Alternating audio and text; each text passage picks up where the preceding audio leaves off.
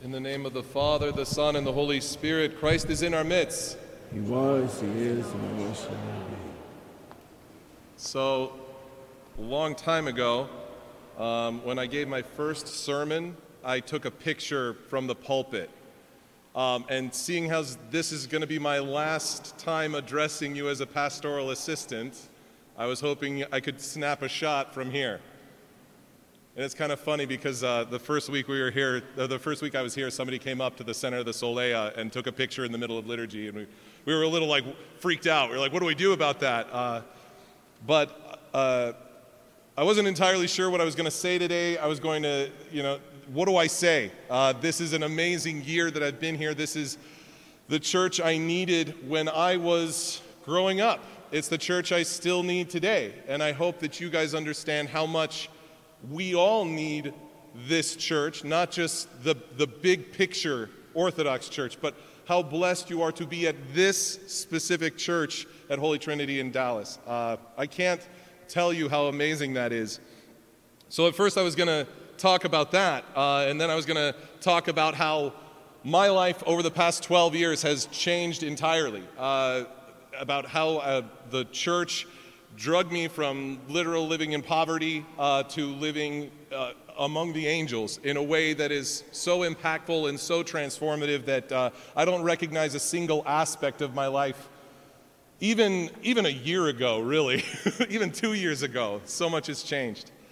And then part of my resentful, bitter soul that is broken, that is not what is pleasing to the Lord, wanted me to kind of come out here and tell everyone how it is, and this is wrong, and to tear down these walls and show those people what they've done wrong, and they'll miss me when I'm gone, I'll tell you.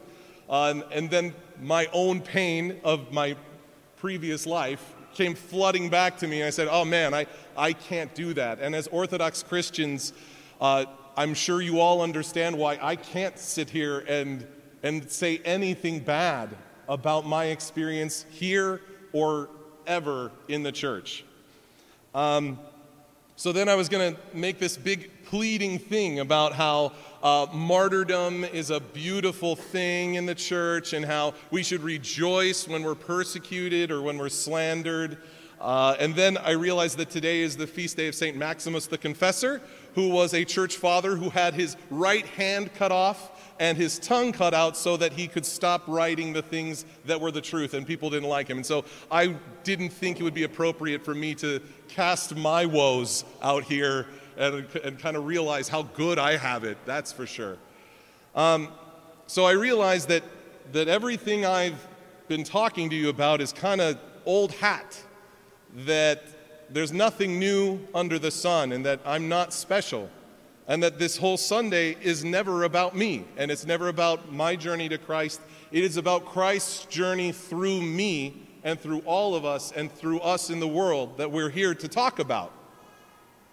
And then I got to reading the gospel and learning about how Christ tells us to have faith, and he's quite forward with us. He says, oh, you faithless generation, how long am I going to have to bear with you, right? Have faith. Just do it and enjoy it and run with it.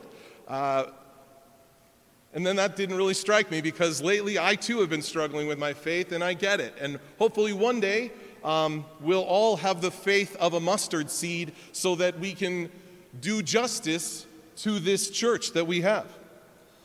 So I was running out of ideas, and then about what to say to you, and then the epistle came up. And like I said, there's nothing new under the sun, and nothing I say could be said better than in St. Paul's letter to the Corinthians. The Corinthians were not good Christians. Like, the whole story of that is they were bad at being Christians. They were former Romans that were participating in pagan festivals. They kind of just looked at it all as a mystery cult, and they were primarily participating in the Eucharist for the booze, which is just funny to me. Maybe that's why we only have the little spoon these days. And so addressing these people, St. Paul calls them to a higher life and chastises them in a way that's very subtle, and it's very loving, and it's called all of us, including myself, to this, and I thought it was most appropriate for me to not end with any words that I'm going to impart to you, but the words of our Holy Fathers and St. Paul and the church itself, who want us to be very attentive to what's being said in the church. And St. Paul says, "Brethren, God has exhibited us apostles as last of all, like men sentenced to death, because we have become a spectacle to the world, to angels, and to men. We are fools for Christ's sake, but you are wise in Christ. We are weak, but you are strong. You are held in honor, but we in disrepute. To the present hour we hunger and thirst, we are ill-clad and buffeted and homeless, and we labor working with our own hands instead of a slave. When reviled, we bless. When persecuted, we endure. When slandered, we try to conciliate. We have become and are now, as the refuse of the world, the offscouring of all things. I do not write this to make you ashamed, but to admonish you as my beloved children. For though you have countless guides in Christ, you do not have many fathers. For I became your father in Christ Jesus through the gospel.